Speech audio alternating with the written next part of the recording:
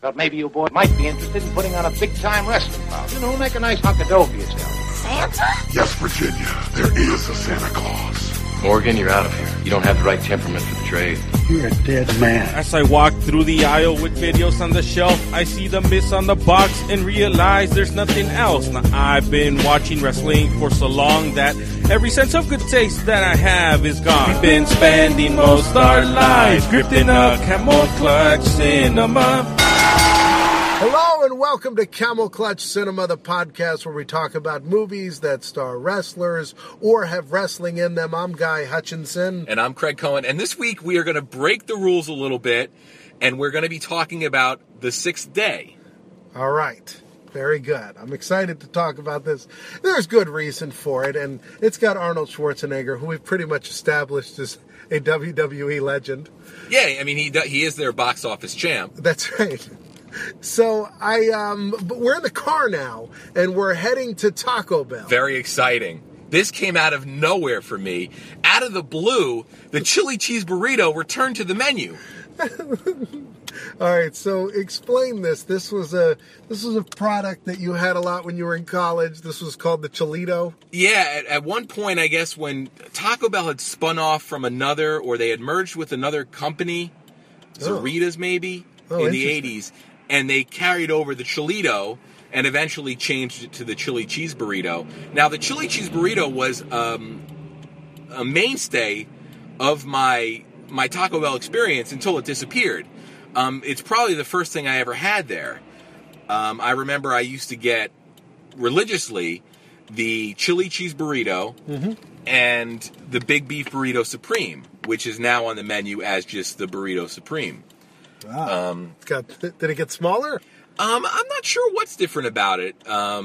It seems the same to me. I think they just we don't want to designate the big title to something that's normally on our menu when we can put out our big nachos and our big grilled stuffs and stuff like that. So I think that's what happened there. They're XXL nachos. Yeah. And depending on where you're listening, there might be people where the chili cheese burrito never went away, because there were a handful of Taco Bell locations around the country where it was still a menu item. Yeah. Now, here's what I remember about it. So, you told me about this. I tried it. It reminded me of the Hormel chili without beans, which I really like. Yeah. And cheese on a burrito. And that was it. It was just chili and cheese, and you were on a tortilla. Yeah, it's a really no-nonsense menu item, which is what I really dig about it. Now, for a long time, they had this at everyone. So you'd go there, it would be on the menu, and you'd order it.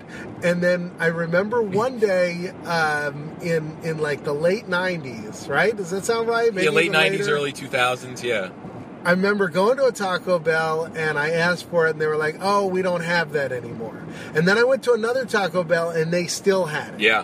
So it was like being phased out. And then I remember you telling me that there was a Taco Bell that you found where the manager said she could make it for you, but it was no longer on the menu. So it became an off-menu item for a short time at a Taco Bell. Yeah, and it's actually the Taco Bell that we're driving to. Oh, very nice. So I went to this one the other day, and I don't know how long this sign had been up, but there was a sign that said chili cheese burrito $1.99, and I did a double take, and then I did was it the chili cheese burrito that we liked, or is this, because there was a moment where I was like, maybe that's one that's always been there and I'm looking for chalupa or something, but then I was like, no, I'm pretty sure that was it.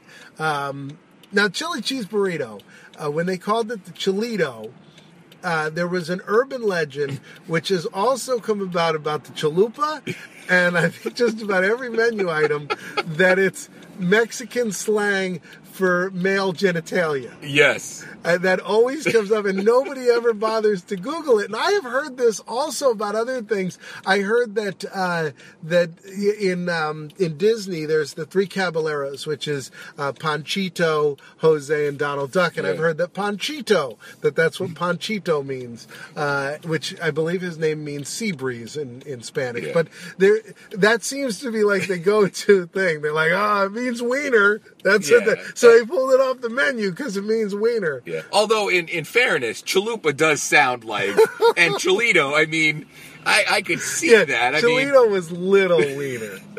And Chalupa's big wiener. He's got a chalupa. And he only has a Cholito.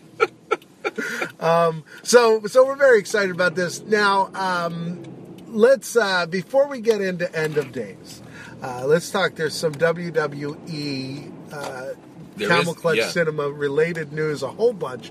First thing, did you see Betty White on Raw? Yes. I'm always excited when they have these stars come on and be a guest host. Now, she was supposed to be a guest host a long time ago. They advertised her. I remember that. Years ago. Yeah, when they were doing that, maybe 2011 or whatever. When they were doing one every week. And she was going to be on, and she was really hot at that time. You know, it was like she'd done a Super Bowl commercial, and people were like, Betty White is still alive? The Snickers one. Yeah, and they all got all excited, and then she ended up never being on Raw. So she came on Raw, did some dopey segments. Well, she turned the tables on the New Age Outlaws. Yeah, so apparently she does this show where old people play pranks on young people. Yeah, it's like pranked for the AARP set. Yeah, but they're playing pranks on those youngsters, those whippersnappers that deserve it. And so the New Age Outlaws, I guess, put like X-Lac or something in her tea, not X-Pac. Yeah. X-Lax.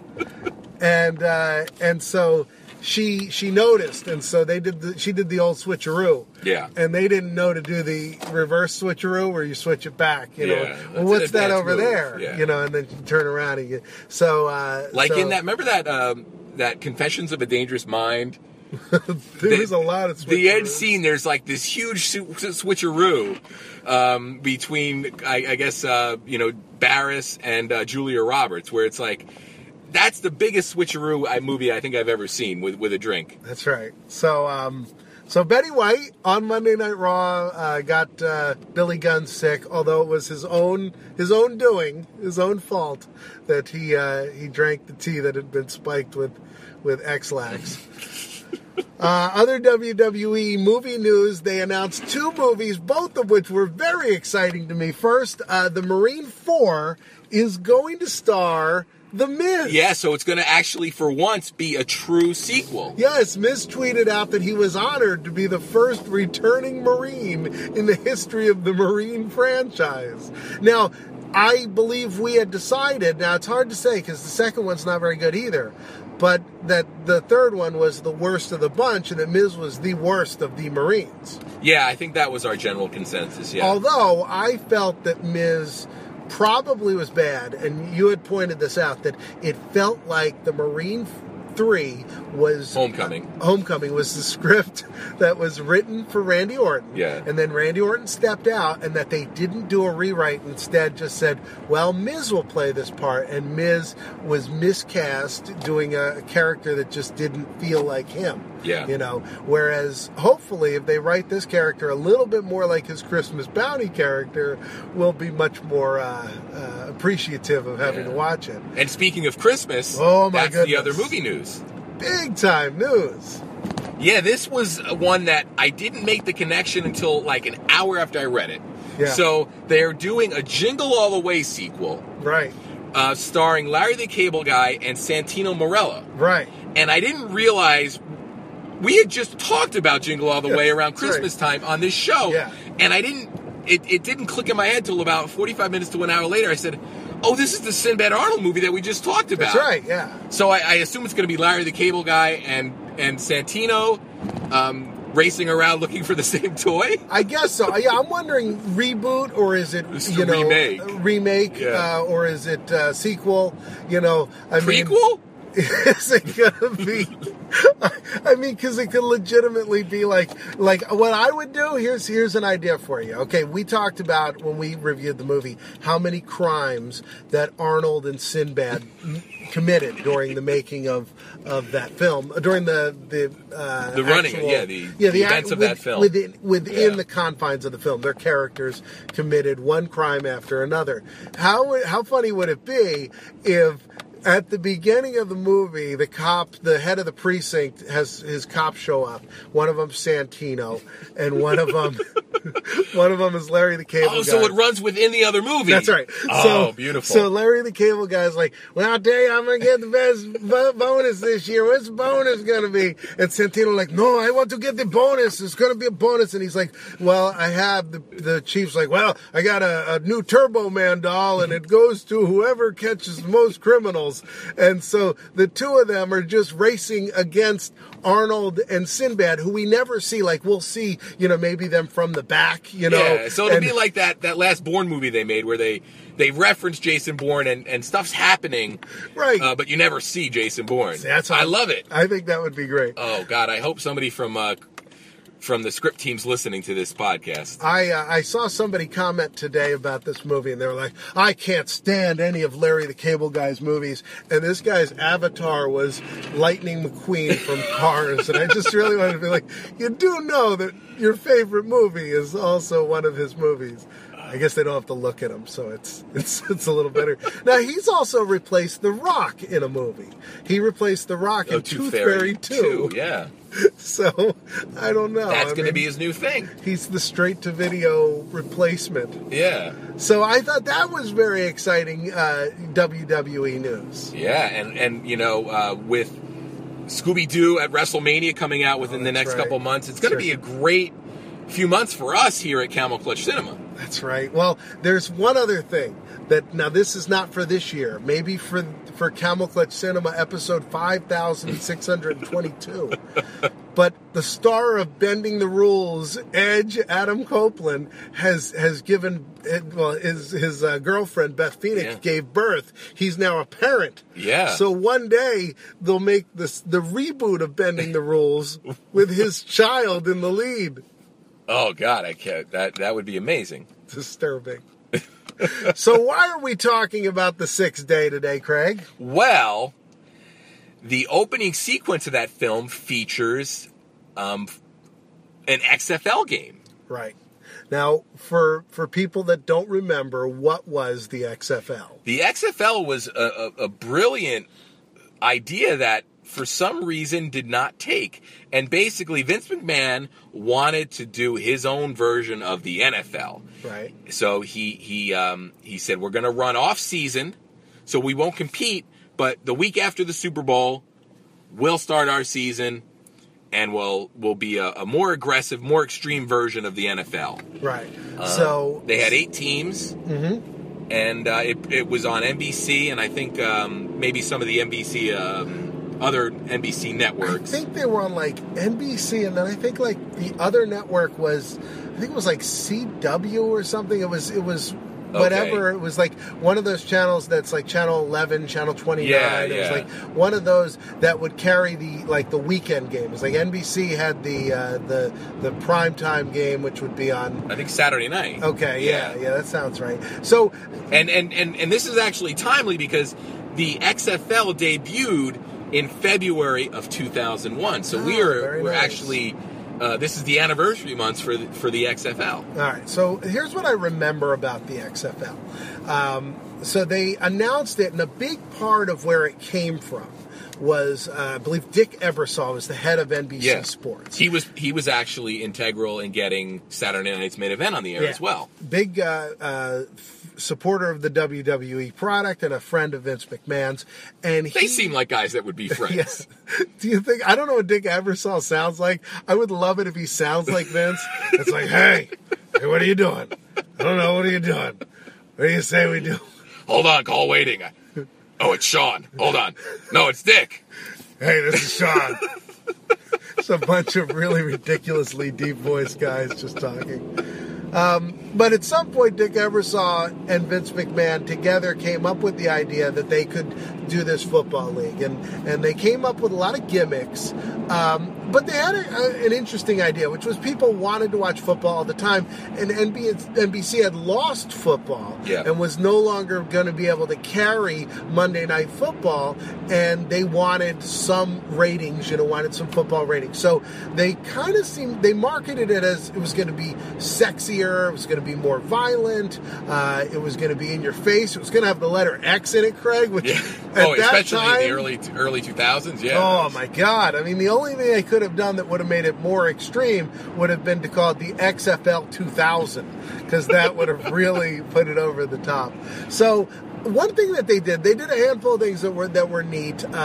They pioneered a lot of the broadcast techniques. Yes. Yeah. Helmet cameras. That overhead. the one that sort of flies over the field. Right, Yeah. right. So they had some great ideas, that kind of shook up the way that the NFL covered their games, because they were like, hey, that seemed to work pretty good. They had another idea that I thought was neat, was they played football in baseball stadiums, which has happened over the years. It was kind of neat to see that they could take these stadiums that weren't multi-use stadiums and say, is there a way that we can, configure this and get a football field in there? And that was kind of neat. And that one of the directives, or one of the requirements for each team's field, was it had to be open air. Right.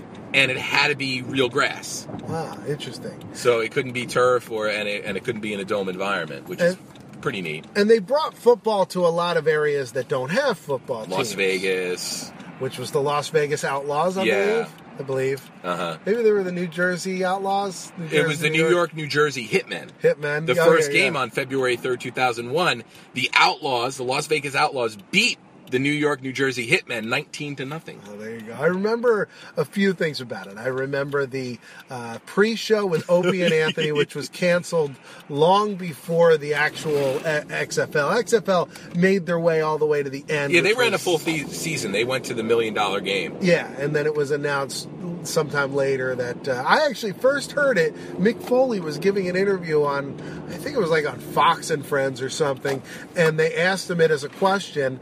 And at the time, they weren't really finished. It was one of those that, let's see if we can find somebody else to give us money, but nobody else wanted to give them money. And which is really surprising. Well, yeah.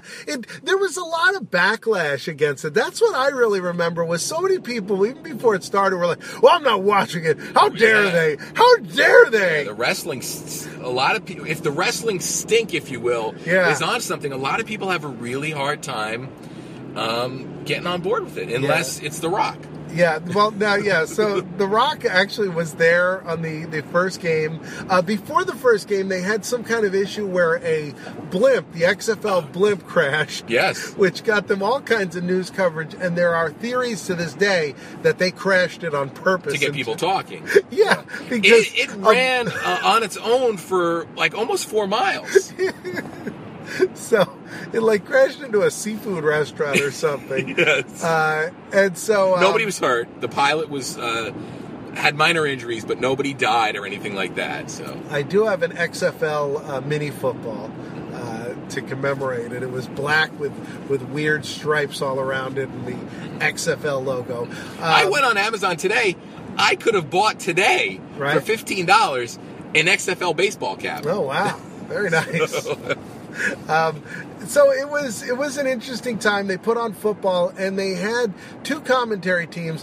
One commentary team had Jesse Ventura. Yeah, and Mike Adamle.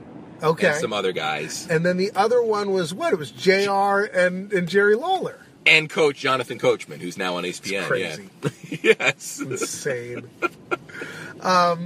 It was a very odd time. I enjoyed it. I watched a handful of the games. The first game was a mammoth ratings. Then it went down significantly after that, and they tried many times. I remember there was a commercial where they were like, 1 billion people tuned into our first episode, and they all didn't tune in the next week. So we've thought about it, and we're reinventing it. And we've got cameras in the cheerleaders' locker room or something crazy. Yeah. Well, another thing that the XFL sort of pioneered was the on-field interview.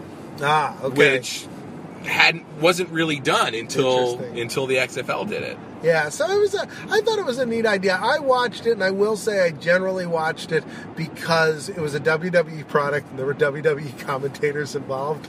I'm sure that Jim Ross loved it. I can only imagine that was far more exciting to him than to have to call wrestling matches. Yeah, it was probably the perfect marriage for him. He was still able to pull like the WWE paycheck, but talk about football or call football. Yeah, exactly. So the XFL made its way into this film, which takes place in the near future. Yeah, it says sooner than you think, because I guess when this movie was made, cloning was a big deal. They had just cloned that sheep, Dolly. Dolly the sheep, yeah. And cloning was a big deal. Everybody was talking about cloning. Now, this movie came out in the winter of, 2000, 2001? 2001, November 2001. And so, so this would have been after September 11th. Yeah. Right? So this would have been a couple months later. I remember going to the theater. We went to go see this movie together. Yeah, that was actually the only time I had seen it until I sat down to watch it for this week's episode. Yeah, I will say, and we'll get to it, but there are a couple lines in this movie, 2 lines, that I've kind of played with, and the version I say is not the actual line from the movie, but there are 2 lines from this movie that I repeat all the time. This movie it's fun. I mean, it's a movie that gives you a glimpse into the future. This is a time where it was fun to be a movie fan because DVDs were just coming out. Oh, yeah. And so this movie, I bought this movie on DVD. I have the DVD right here, and I can read you the blurb off the back of it. Oh, and it's the box with Arnold with the chin, resting his chin in that thing and getting his eyes eyes examined. This was such a goofy cover. A scene early in the movie, yeah, but as a cover, it doesn't make a lot of sense. It did get 2 thumbs up from Ebert and Roper. And actually, look at this. On the inside of the DVD, and I'll explain this for everybody listening, there's a booklet. Oh, yeah, you don't with the see production these notes. anymore, yeah. And it says, it's like, it tells you the head of development at Phoenix Pictures who brought the idea of 6 Day to the chairman of Phoenix Pictures. And then they have quotes from everybody here. That's great. Yeah, it's very interesting. So and that's a collector's item now. Yeah, they don't do these anymore. Well, and that whole DVD there you're holding, I cannot get that at I know. If you want to get this, you got to get it part of the action pack. Two Arnold films together. This is from the back of the box. Superstar Arnold Schwarzenegger is Adam. The worst name for an Arnold character, by the way. But, they were probably trying to, do the whole, Adam and Eve type thing with the name. Oh, you know what? I never picked that up. That's yeah, I'm sure, but I never picked that up. I always expect Arnold's name in movies to be just, I don't know. Adam just doesn't have the amount of consonants. You know what Schwarzenegger should do every time he's making a movie? Call up Stallone and say, "This is the movie. I'm going to give you the 2-sentence pitch. Give me a name." That's right. Yeah, because Stallone's the king of wacky. He's got a wacky named bank in his head, probably.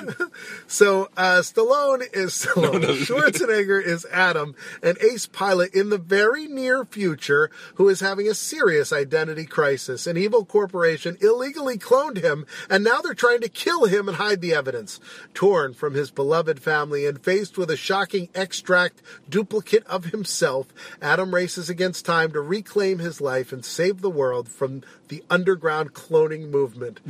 From the director of Tomorrow Never Dies, The 6th Day also stars powerhouse actors Robert Duvall of... Let me just ask you, what movies do you think they put for Robert Duvall? And I'm going to tell you, it's not The Godfather. Yeah, it's probably whatever other Phoenix picture he did within 2 years of that. It's Gone in 60 yeah, Seconds. Of course, yeah. A Deep Impact. Robert Duvall, one of the finest actors alive, star of Gone in 60 Seconds. And Michael Rappaport, star of Deep Blue Sea and Copland, prepared for high-tech sci-fi blast with twice the Arnold and twice the action. And then it's got another quote on here. This movie knows how to entertain, from Bob Graham of the San Francisco Chronicle. Nice. Michael Rappaport, I've always hoped that he would do an off-Broadway version of I'm Not Rappaport, where he isn't Rappaport. Yeah. All right, so we're at Taco Bell now. We're going to go in. We're going to get some chili cheese burritos. We will be back right after we've eaten them, and we will review the heck out of them. So we'll see you in a moment. All right, so we're back. Oh, boy, man. What do you think, right? I'm telling you, it's like time travel. Yeah, it is just fantastic. Yeah. So I've heard it's limited. I hope not. I've taken every time I've had this now. I've gotten my receipt. I've brought it home. I've taken the survey, telling them that you liked it. And said explicitly, the reason I came was for the chili cheese burrito. Walk me through this. So you call up the machine. Does a person answer? Well, no, it's an online survey. Oh, online. Yeah. I love that. So you fill that in the comments. It doesn't look like there's a phone number one.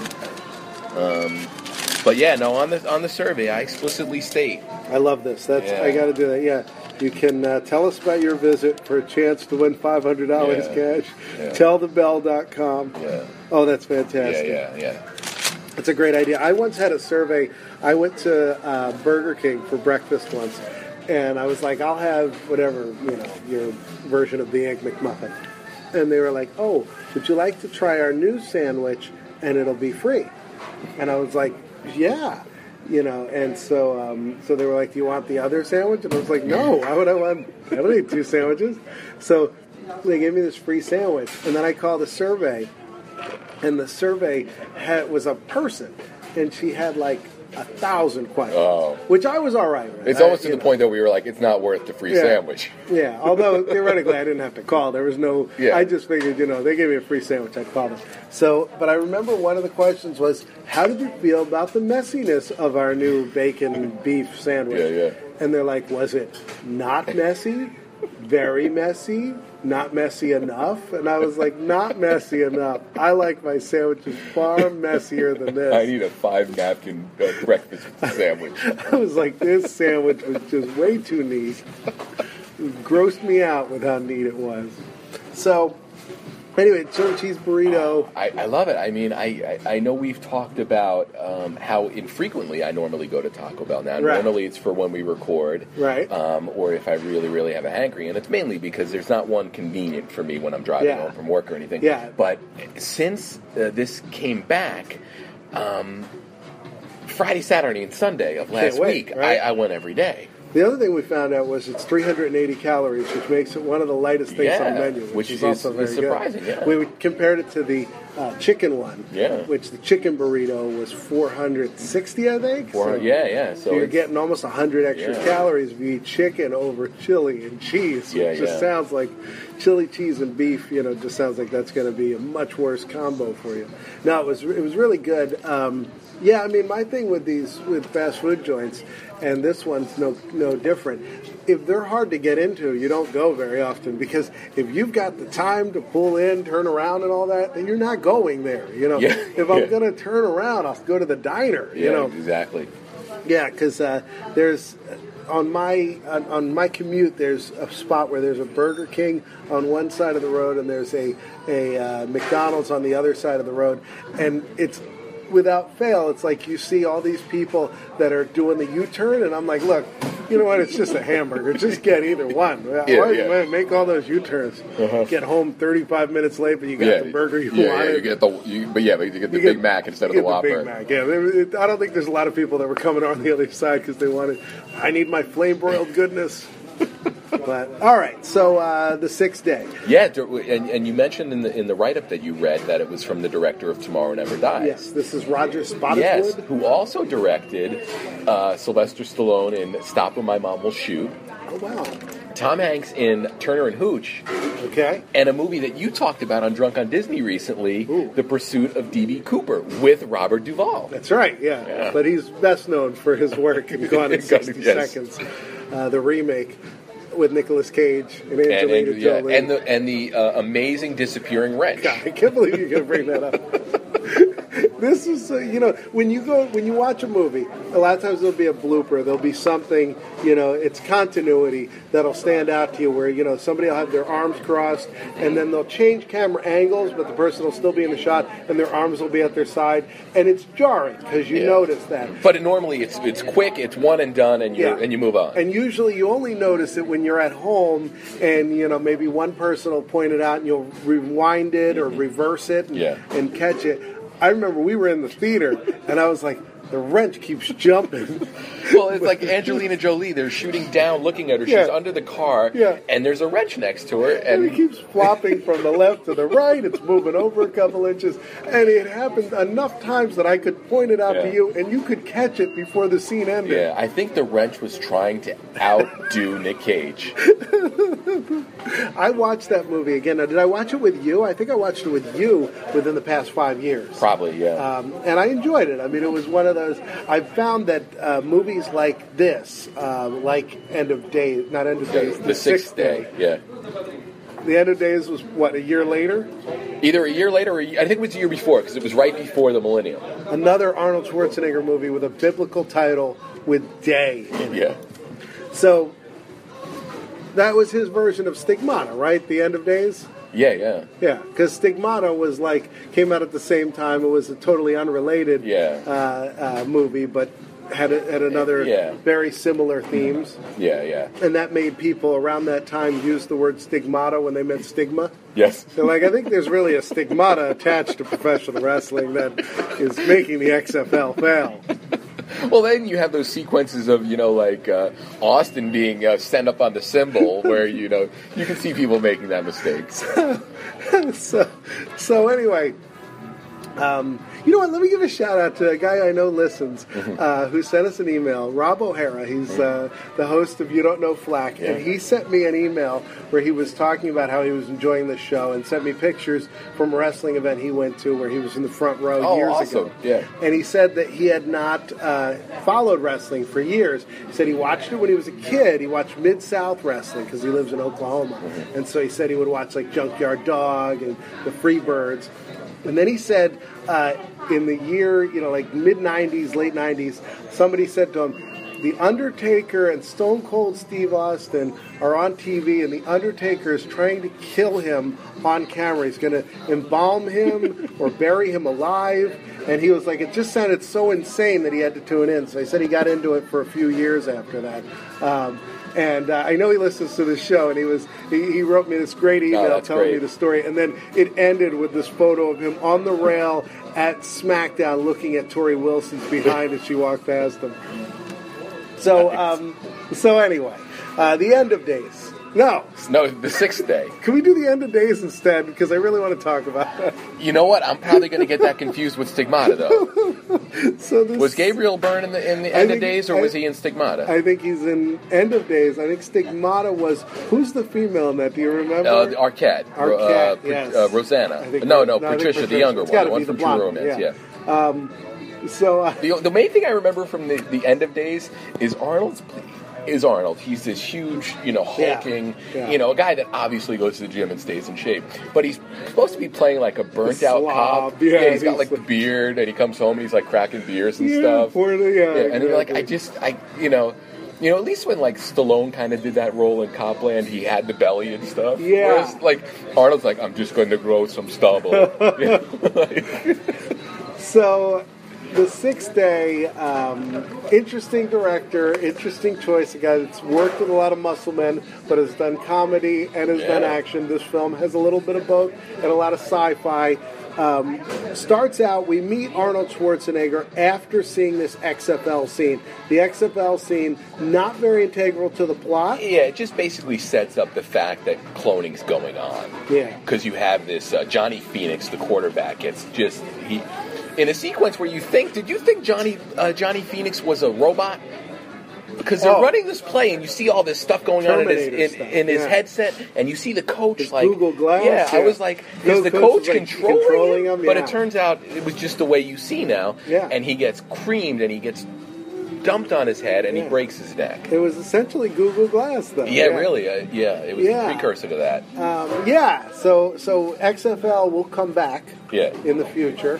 2015, we've heard this. Yeah, that's what a lot of the websites say. And the funny thing is, I had read that a lot of... this isn't the only movie to feature the XFL. I couldn't find any other ones that did.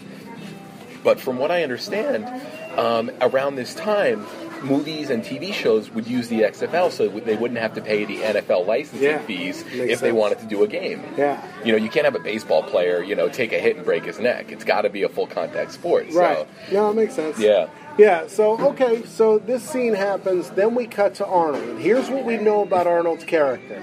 He's a guy named Adam, he's a pilot. And it's his birthday. It's his birthday, he loves his family, he's very retro. Yeah. He's not into any of this modern newfangled he uses a regular razor. He doesn't want to use the laser razor. That's right.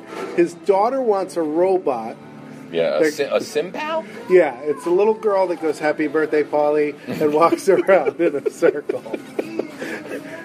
His daughter wants this robot, and she wants it for his birthday, because she's like, then you won't feel guilty about me not getting anything. Mm-hmm. And Arnold says, "Ask your mother," and then she runs to the mother saying, "Yay, I'm getting a SimPal." Getting a SimPal.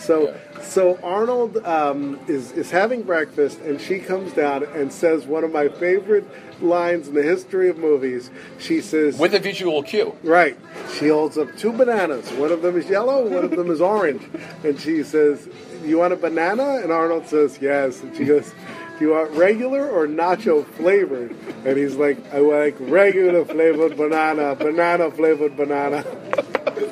And this, to me, was the greatest moment. I couldn't laugh any harder than. So from then on, I repeated the line, and I did it backwards, which I always thought was funnier, which she's like, "I don't want nacho-flavored banana." Yeah. And I would just, wherever I would go, I would always think about the horrible taste of what a nacho-flavored banana would be. Nacho-flavored banana. So, sadly, Arnold doesn't say nacho-flavored banana. Otherwise, I would totally make a dance remix of Arnold and the nacho-flavored banana. But so we see that the future just has lots of wacky stuff. We see Michael Rappaport, who is his friend and a fellow pilot, and he has a car that does OnStar and drives itself all the way to work. Yeah, which is kind of, where we're headed. Google has those self-driving cars now. Yeah, and I mean, I'm sure they'll look like cars from 10 years ago. Mm-hmm. And so they ride in this truck, and they're just kind of sitting there. Having I don't know why the seats aren't even. They should make they the should seats swivel. so you can swivel towards each other. Yeah, because it kind of looked awkward, like they were trying to turn towards each other, but they had to. The seats were facing forward. I think they'll iron that out once they get that.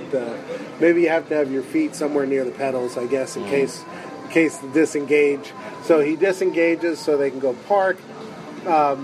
There's gonna be some kind of a mission that they end up swapping the two of them. One Arnold is supposed to go on it. Yeah, well, since it's his birthday, and also Arnold learns that the dog died. Oh yeah, Woofy. And no, that's Terminator. It is the death of Woofy. Oliver? How is Woofy? Woofy is fine. Kill them. Your parents are dead. Your parents are already dead. Woofy is not your dog. So the dog's died, and the wife calls up Arnold and says, our daughter's going to be heartbroken. Instead of telling her the dog's dead, go to Repet and get a cloned version of Oliver. The other line that I loved in this movie, I kept picturing Arnold just walking around being, "I don't want a repet, I want a pet."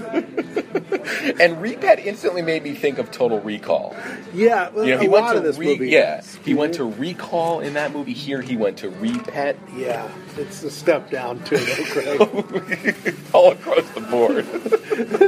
So I'm into this movie at this point. It's got a cool concept. It's cool seeing these sort of their take on the future. Yeah, and I like it because they were close enough to a lot of this stuff that they were right. Yeah, there's touchscreen stuff going on, and but nacho flavored bananas we haven't gotten to yet. Yeah. So he goes to get the repet.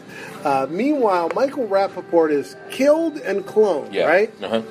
Arnold is cloned. Yeah. When he stuck his finger on that machine, yeah, they had to take a eyes. drug test to pilot. They were going to do some kind of helicopter tour for this rich guy, this billionaire, and they had to take a drug test and a vision test in order to be cleared to take him on this tour. Sure. So Arnold doesn't know if he wants a repet. He goes to the repet store, and the salesman's like, "Hey, you're back. You're gonna get your repet."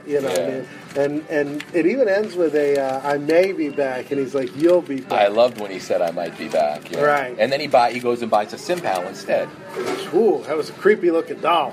You know, every time somebody says that's a creepy doll, I always say it's not a creepy doll. It's just a doll. You're being silly to say every doll is creepy. This is one hell of a creepy doll. Yeah, this one really was. It had a very, very strange look. Yeah. And they advertised that it had hair that grew. Yeah. That was like the selling point for the daughter. Yeah, its hair grows. That's right. You buy it, and the hair actually grows longer. Hair is interesting, though, because hair is, as a material, it's like not really a fabric. It's like plastic, your hair, you know. I mean, it's like if it gets wet, it dries very quickly. I don't know that. I mean, we've made synthetic hair, but it doesn't seem to be the same. Maybe that would be a selling point, Craig. Yeah. If you had a doll that really could grow real hair, I think maybe you'd be down with it. And look at how many people want to replace their hair. I know. If Cy Sperling got a hold of that. Speaking of hair, this is one of the things I wanted to bring up in terms of the whole cloning process. Yes. There's a scene later in the movie where one of the henchmen gets killed, and they bring her back. They clone her, right? And she's got, long blonde hair. And in the movie, before she was cloned, she had like a bob that was like purple or something. Uh-huh. Arnold or Michael Rappaport, when he's cloned, he's got the same exact hair that he's got prior to being cloned. Yeah, it looks exactly the same. Yeah. And he also looks exactly the same. Sure. So, the thing that seems weird to me about the whole cloning process is it because they're cloning a clone? I don't know. Because also, how do they know how old he's supposed to be? Yeah, the clone from that automatically comes out the age. Age that you are. Yeah, Michael Rappaport's 37 or whatever. It's like, well, based on his blood sample. Yeah, your repet. Are you getting a baby repet or you're getting a full grown? Because we see the dog has been repetted. Yeah. They're getting like a full grown. Yeah. And the other thing, they don't factor in the diet or the lifestyle that Michael Rappaport's been living. Yeah. I mean, I think if both of us were cloned. Right, just your memory is not enough. Yeah, I mean, my hair doesn't normally look like this. I have to have it cut to look like this. Right. Well, if you had one of those dolls, then. Here's another thing, and I remember you pointed this out to me during the movie, the first time we saw it in 2001. They keep cloning these henchmen, the incompetent henchmen. That's right. They keep getting killed. Like the one gets run over, and they're like, "You know how much it costs me every time you get killed?" $1.2 million.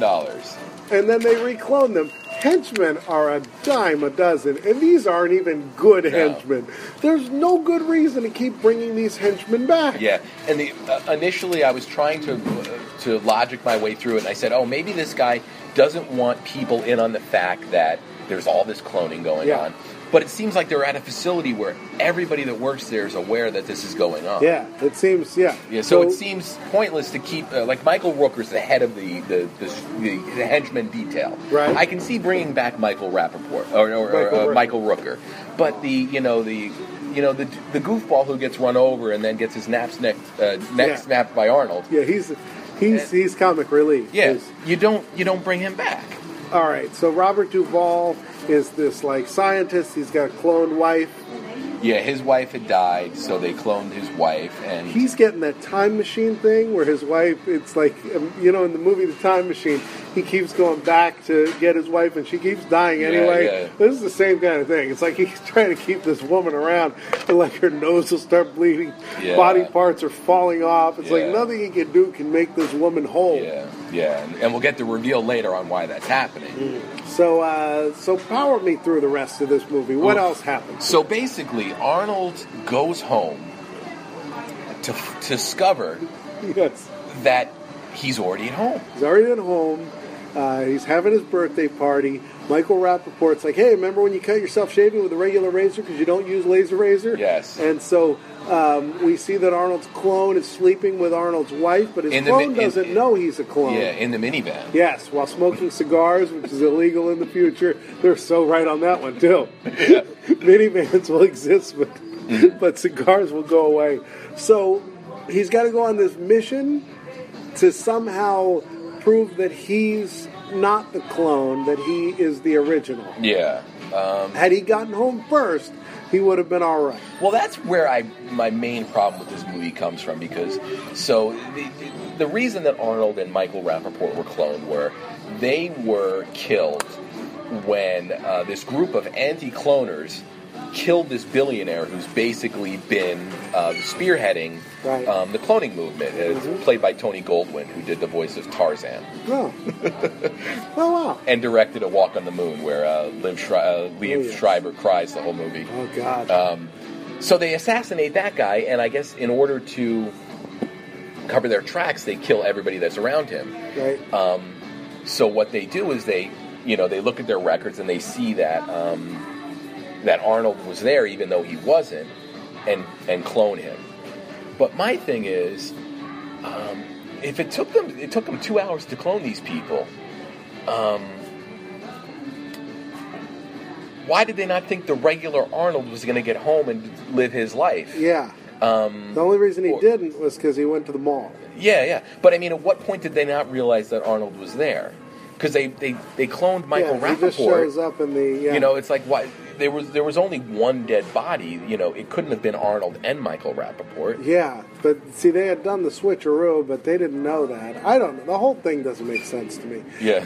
So how does it resolve? How do we wrap the thing, and this gets back to me too, is so we're led to believe that Arnold is genetically, regardless of whether he goes to the gym or not, is going to be just ripped. Right. Because his clone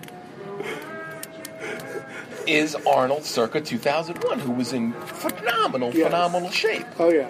So you don't have to go to the gym and lift weights and eat right. That's the main flaw with the cloning in this movie. Wouldn't it be great if his dog had been all ripped? Yeah, his dog comes out with, this washboard abs. He's like, woof, woof. So what happens? How does it end? Duvall has a change of heart. Right. He gets killed. Tony Goldwyn gets shot by one of his incompetent henchmen. Yeah. And he starts to clone himself again. Right. Because what they do is they take a picture of your brain, basically. Mm-hmm. So then when they clone you, they just dump those, they just upload your memories into the new body. Right. So Tony Goldwyn's been shot. He takes a picture of his memories up to date, and starts to build a new clone. At that point, Arnold's broken into the facility, and we learn that the Arnold we've been following the whole movie isn't Arnold. Right. It's the clone. Right. And you know it's the clone because under your eyelid there's a little dot indicating how many times you've been cloned. Right. And he's got the one, and the one henchman, she's got 4. Yeah. So I don't know how they do that. It doesn't seem to make any sense how they do that. So Arnold had basically taken a snapshot. They take a snapshot of Arnold's brain to find out where Arnold has the information that can prove that the billionaire was killed and cloned. And if that comes out, cloning's illegal. Right. The clones would be killed. Even the billionaire has spoken out about how he doesn't like cloning. Yeah. He only wants to clone your pet to make a repet. Yeah, or food. They cloned fish when the oceans dried but up. they're essentially a pet. Yeah, because all the oceans had dried up, and we would have no fish if they didn't clone fish. Yeah, but it was for food. Yeah. And in the same world where we need to clone fish, we're making nacho-flavored bananas. That's right. That is true. I'd be like, screw the fish. Just give me a plate of nacho-flavored bananas. So do you tap out to the 6th day? Unfortunately, by the end of this overlong movie, it's 2 hours and 3 minutes. Yes. The last half hour, I have to tap out. I tap out big time. Here's the thing. Around the time, Robert Duvall, people have often asked me who I believe the best actor is in the world. And I always say it's Robert Duvall. Mm-hmm. I believe Robert Duvall is the best actor in the world. From the moment he arrives on this film starts to just unwind into a terrible mess of God knows what. I don't know what's going on. And Terry Crews is in this. Yeah, Terry Crews who I didn't is even one remember. of the guys who shows up at the door to get Arnold. Yeah, he's one of the henchmen. I kind of am with the film for a little bit after Robert Duvall shows up, but that's the beginning of the arch going down. Yeah. I really, really, by the end, I had no idea what was going on. Yeah, I mean, And it starts out like any other Arnold Schwarzenegger movie. They don't give you the clue that you got to pay attention. This is going to be very complex. Yeah. And by the end, I didn't even know if I was watching End of Days or Stigmata or The Sixth Day. Yeah. The one thing that's amazing about this movie is you think the whole time you're watching and you're like, okay, at some point, one of the Arnolds has to die. Yeah. But that doesn't happen. And we end up with two Arnolds, one working for a satellite office in Argentina. Yeah, they separate. Oh, goodness. Taco Bell is going to get breakfast in March. Wow. Sign behind you says breakfast is coming to Taco Bell in March. If they find a way to make like the chili cheese and egg burrito, I'm here every morning. So what was going on in the world of wrestling at the time of this? Well, November is a busy month for WWE because every year they have the Survivor Series. And this was Survivor Series 2001. God, I hope... 2001 was a very good time for wrestling. This was the XFL is indicative of how big wrestling was at this point. Yeah. Because wrestling had gotten so mammoth that Vince could afford to pour a ton of money into making his own football league. Yeah. Also around that time, what was very different than now, if you look at wrestling now, John Cena's the guy on top. And if you look at wrestling in the 80s, Hulk Hogan was on top. But during the Attitude Era, and I mean, you can say, Macho Man was very popular. You can say that right now Daniel Bryan's very popular. Randy Orton, a bunch of people. But really, John Cena's, the guy that everybody knows. Hulk Hogan was the guy everybody knows. But in the Attitude Era, you had Stone Cold. Most popular guy. Stone Cold was making $20 million a year on merchandise, which is an unheard of figure. I mean, he was making so much money because everybody had that shirt. Then The Rock comes along, becomes more popular than Austin, although does not come up with a catchy enough shirt. I never owned a Rock shirt. I owned a whole lot of Stone Cold shirts. I don't think he got the $20 million till he started making movies. But he then becomes the top guy, and Stone Cold is just slightly below him. And then around that time, you've got other guys like Triple H, who's certainly a guy who could headline. You've got Mick Foley could headline for a while. Even guys like Kane and Undertaker, who was still wrestling on a regular basis, could headline wrestling at that time. And they went ahead and they opened up WWE New York, or WWF New York originally, and it became WWE The World. And it was at the Paramount Building in Times Square, and it was a restaurant, and that's where they would do the XFL pre-show. Yeah, and that's a Hard Rock Cafe now. I think, it became the Hard Rock Cafe, yeah. Closed down, I bought a bunch of schooners. When they, schooners, pint glasses, I bought a bunch of stuff. Almost bought a jacket that said WWE New York on the back. God, I was completely wrong here. The Sixth Day came out in 2000. Oh, okay. Yeah. Okay, so it wasn't after September 11th. That kind of makes sense to me because I don't remember, like the whole time I kept thinking about it, I remember the feel of going to the movies just after September 11th because we're on the East Coast being very different than before. So what threw me off was the XFL debuted in 2001.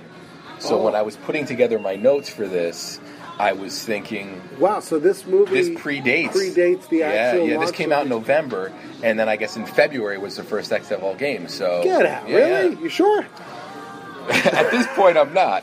Come on, look it up. Well, the Sixth Day definitely came out in 2000. Right, we got that. Let me look at the XFL. I want to know when the XFL debuted. Well, it had to have been because it would have been over because the XFL by November of 2000. Yeah, it would have been a thing of the past. Yeah. Yeah, but that's where I got. No, I guess it must have been something that was being hyped. People knew it was coming in 3 or 4 months. Yeah. Wow. Okay. No, that's an but that's what threw me off was I was tying in the release of the 6th Day to the XFL. And, Yeah. Okay, so that makes sense. All right. Well, still, no problem. All right. yeah, so Survivor Series 2000. Everything else is around the same time. Yeah. So what do we got on Survivor Series 2000? It took place from the Ice Palace in Tampa. It's interesting. Yeah, I didn't know. Would expect that to be Minneapolis or something. On the card, you had The Rock beating Rikishi. Oh, wow. In an 11-minute match. Kurt Angle defeated The Undertaker. Austin versus Triple H in a no DQ match that ended after 30 minutes in a no contest. They hit their time. And they protected both guys. That's right. Okay. They also had some Survivor Series matches. Yeah. Chyna, K-Quick, Road Dogg, and Billy Gunn. Oh, my God. Lost to the Radicals, which were Benoit, Malenko, Eddie Guerrero, and Perry Satellite. Perry Saturn. And then you also had the Dudleys and the Hardy Boys beating Edge, Christian, and the Right to Censor, Bull Buchanan, and the Good Father. I did not remember Edge and Christian being aligned with the Right to Censor. Well, I guess for Survivor Series, you don't have to be aligned. I guess at that point, Edge and Christian were both still heels. Yeah, they were probably doing that the 5-second poses, the 5 seconds where they pose for the benefit of those with flash photography. Yeah.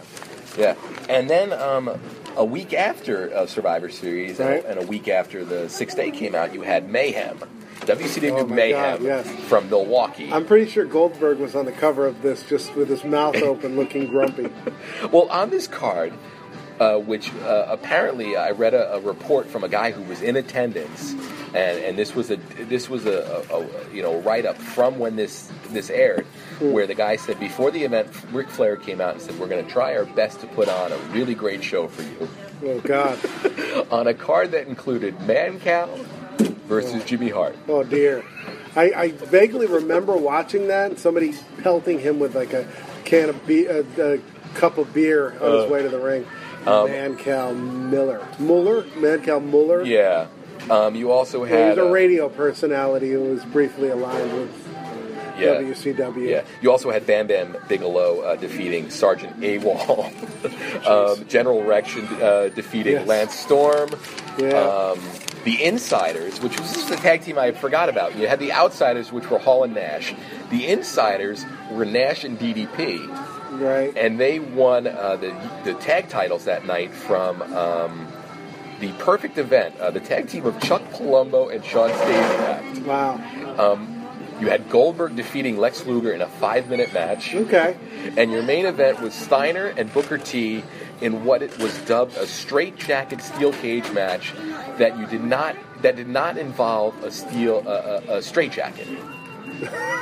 There was a straitjacket involved, but it wasn't part of having to win. Okay, so were they wearing it? There was a straitjacket hung above the ring. I see. And at some point, Steiner was almost put in it, and I guess at that point, if you're put in a straitjacket, you can't do anything. It's the dumbest thing I've ever heard. But the match ended with Booker T passing out in the Steiner recliner. So they did like the Stone Cold Steiner Austin. recliner! Yeah. Very interesting. Yeah, I will say this about Mancow. He was a very big supporter of professional wrestling. He's a goof, and he's not a guy I'm a big fan of. And I don't even dislike him. He's just one of those guys that's kind of like Larry the Cable Guy, where he's just kind of annoying. Yeah. And I think you're either a fan of him or he's one of those guys that just kind of, you have a bad taste in your mouth about him. But the other bit of trivia about him is he is, if you play the WWF WrestleMania video game, the arcade game, he's in the front row. He's one of the people in the front row. Oh, that's great. Yeah. So he was like photographed and put in there. So that is interesting. Yeah, I would say out of those two, you got to go with the Survivor Series. Yeah, that definitely seems like the better of the two cards. All right, so next year we'll do End of Days, which is probably 2001, and we can that was probably the biggest botch I've ever made on Camel Clutch Cinema. Well, the good thing is we found it before the end, because a lot of times, you have those botches where you don't find them until the next day, and then it's like, because a lot of times that happens with us, we'll say something wrong on the show, and then the next day we'll find out, it's like, can we edit it out? Do we just leave it? Do we put something in the notes? So here now we don't have to do anything. It's already, the correction's already been made. Yeah. And we made that guy stay, the guy that was like, this movie came out, I remember. It was 2000. It wasn't 2001. And then at the end, he's... So. I'm going to blame the XFL, which I'm sure a lot of people have done. Maybe not recently, but I'm sure back in 2001, XFL was taking a lot of blame. All right. Well, thank you very much. Oh, thank you. This was awesome. I so enjoyed enjoying the delicious chili cheese burrito, and I'm so happy it's back. And we'll see you next time on Burritos and Arnold Schwarzenegger movies. Bye now. So you want to wrestle, huh? You're too little. We got ushers bigger than you. Leave. I gotta take a crap. You're the Skittles plus my Skittles. Tag team. What are you doing up there? What's that smell? Wrestlers in the movies, Guy and Craig podcasting, movies with some wrestling. Will they be left tapping? Look at the scene in question that I am watching. They just took John Cena's wife. Now he's off to the streets. Now he's riding on top of a trolley. Fighting bad guys in a chopper and of course winning. Now he's in a swimming pool and makes out with his wife. Got the remote in my hand and now I'm sleepy-eyed. I'm a tapped out gangster, TV set banger, and my homie sits down, so don't arouse my anger. Double E is so blind to see that with these movies they make no money. Down goes Jimmy King. Oh my God, a 4-post massacre. No one can survive this. This isn't even a pay-per-view.